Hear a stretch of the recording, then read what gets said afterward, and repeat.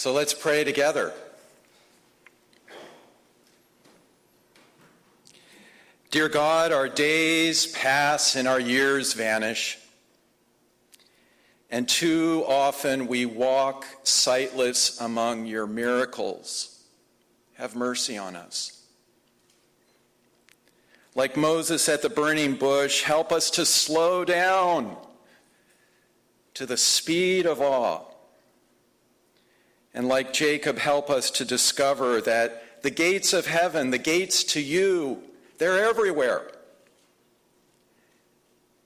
And they're in every one. So give us the mind of Christ. Amen.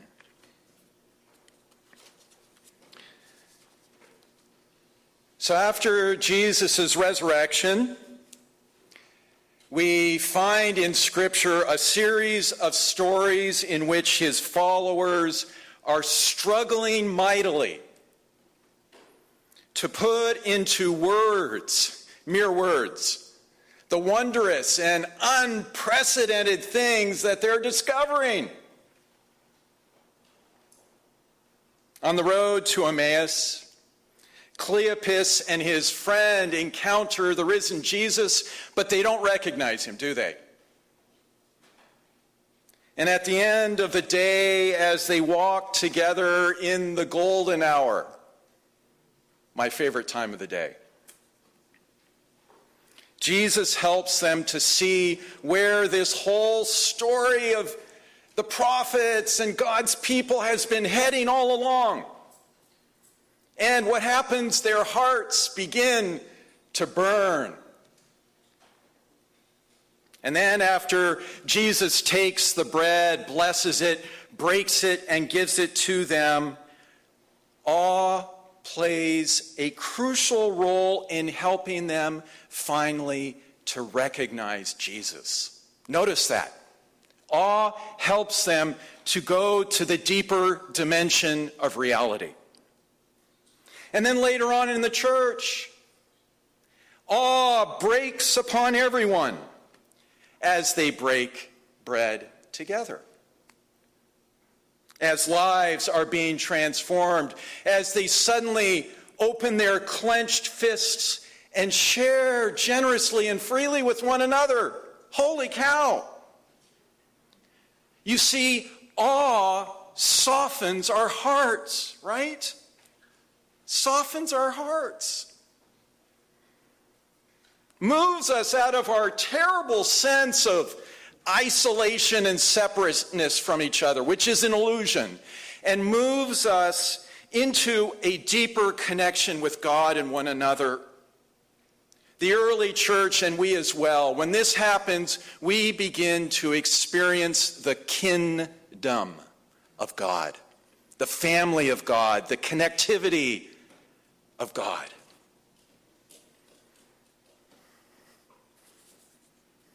I'm already getting fired up. So as you can tell, our series here these past 2 weeks, and now we're going back to the well for 2 more. Friends, it's been helping me to see some brand new things in Scripture that I've never seen before in my 23 years. So this old dog apparently can learn a few new things still. So what if the Bible is not a rule book, or a long, onerous to-do list, as many people take it to be? But what if instead it is an archive of people's experiences of awe?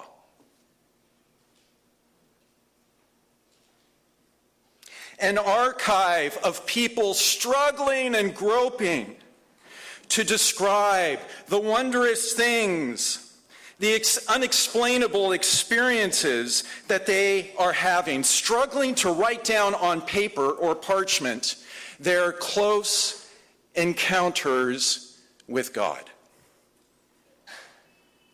Moses at the burning bush, Jacob awakening at Bethel to an awareness of the presence of God. The Lord is in this place, and I didn't know it. Elijah hearing God's still, small voice. Mary sitting in wonder at Jesus' feet. That's awe. Paul being thrown off his high horse with a vision of Jesus. Awe yet again. And you all know I'm in this pulpit this morning because of my own profound experience of awe. And you got to know it still sustains me to this day. In China, while staying with a 90-year-old Christian, those of you in your 80s, your time of impact is just beginning. Amen? In the presence of a 90-year-old Christian,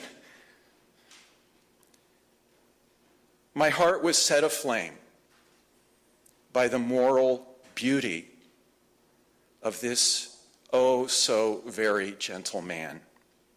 The way his face radiated the light of God. The way he so tenderly cared for his dear wife with Alzheimer's. So gently, so lovingly. I can still hear them laughing together in the next room. And one afternoon during Chinese nap time, I was brought to tears. Actually, I was sobbing by all this beauty. You see, I'd never experienced a marriage in my parents with that kind of beauty. And I needed it. It was healing for me to know that it was possible. And in ways I still don't understand and I never want to explain completely, I felt God's call to become a pastor. So that moral beauty led me to a new place.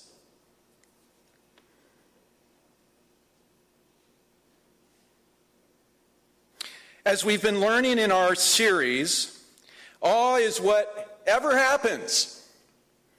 Whenever we experience something, whether vast or really, really small. Thank you for those flowers. That transcends and expands our current understanding of reality. Awe awakens us to stop sleepwalking through life.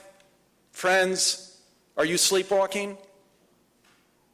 Wake up to begin seeing the depth dimension of reality, of life, the God dimension, to start taking a long, long, loving look at the real, capital R. In his new book on the science of awe, Dacher Keltner helps us to see the many different ways that we experience awe in our lives. And he calls them the 8 wonders of life, and they're listed in your bulletin if you want to turn to them just briefly. The first one he talks about, actually it's his number 6, I think, is religious experiences, what we as people of faith would call spiritual encounters with God. The next one is moral beauty, like I experienced with Stephen Wong. Collective effervescence, that's our kids dancing outside in the rain together, right? Moving and grooving together. We love to do things together. God has made us that way. Natural beauty, those irises blooming outside of some of your windows. Doris, right? Music, visual arts, births and deaths. Nancy is right now. Nancy Boyd is she's nearing Toledo to mourn the death of her nephew, grandnephew, Tristan. And lastly, epiphanies. Jesus opening the scriptures for Cleopas and his friends. That's an experience of epiphany, new understandings. And in response, all we can say sometimes in English is what? Wow. In Spanish? Wow. Chinese? Wow. Italian? Mamma mia. I think that's interesting. You know what that means? My mother. That's really interesting. By now in our series, maybe some of you are beginning to ask, hey, preacher, isn't it a little pretentious and even precious for us to be focusing on awe for 4 Sundays while our planet groans with extreme fires, extreme floods, and extreme violence? Isn't focusing on awe just the luxury and escapism of privileged people? Good questions. And I've been thinking a lot about them since Mennonite, where we were grappling with the climate crisis that we're in right now. So what does this have to do with awe? Is there any meaningful connection? And I believe there is, dear friends, because by God's design, and I keep on saying this today, by God's design, it's very important for us to follow our awe to where it is meant to lead us. Not to self-indulgent narcissism or running endlessly after one peak experience after another, but it is meant by God's design to lead us into kinship, to lead us toward justice. Dacher Keltner, our author here, says that he is not a religious man, but friends, I am. And so let me run with his ideas to places that he doesn't want to go. Shall we do that? Awe's very purpose, I believe, is to transport us into a deeper and more loving communion with God and those around us. By God's design, awe is meant to decrease our me focus, me, and to move us into our we focus.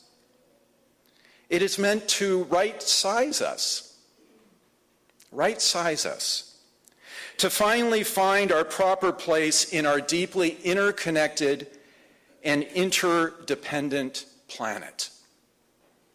Let me get really personal. My falling in love with Baltimore Orioles, you all know about that, I believe is meant to lead me to care more about a world where they are disappearing, to spur me into action. Awe is meant to blow up our little minds and to give us the big shared mind of Christ. Let's do that together. Awe is meant to blow up our little minds. Come on. Look when we open wide. Keep your arms wide. How connected we are already. Do you see that? Awe is meant to help us to see and to seek first the kingdom of God, which, by the way, includes Orioles.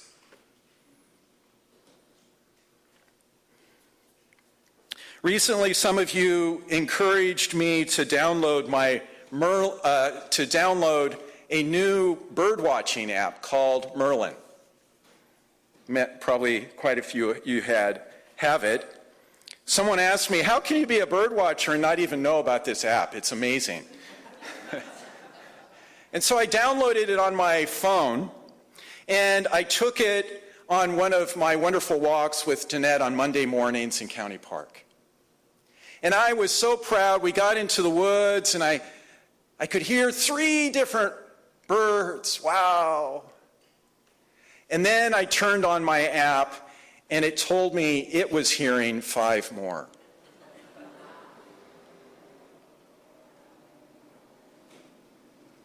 A red-eyed vireo, a wood thrush, a chimney swift, and best of all, not a Baltimore oriole, but an indigo bunting.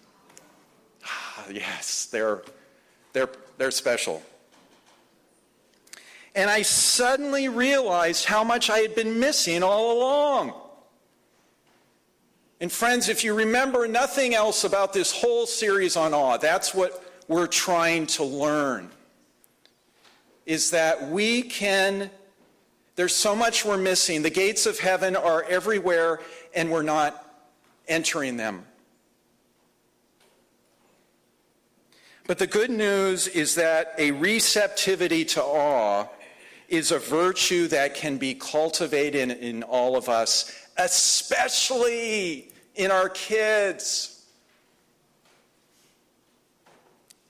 All of us need to slow down to the speed of awe right where we are so that we can experience God through the call of that bunting or the moral beauty of our neighbor right at hand. So as we move now into communion,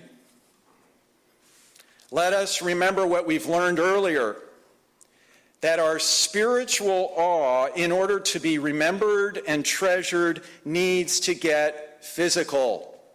It needs to be embodied. Get out of our heads and into our bodies. That's what Moses did at the burning bush. He took off his shoes. Jacob, after his dream, he built a stone tower, an Ebenezer. And today, we're not just wanting to think about our communion with Jesus and each other. We want to experience it by sharing bread and wine together. As in the early church, may awe break upon us in the breaking of the bread. Amen.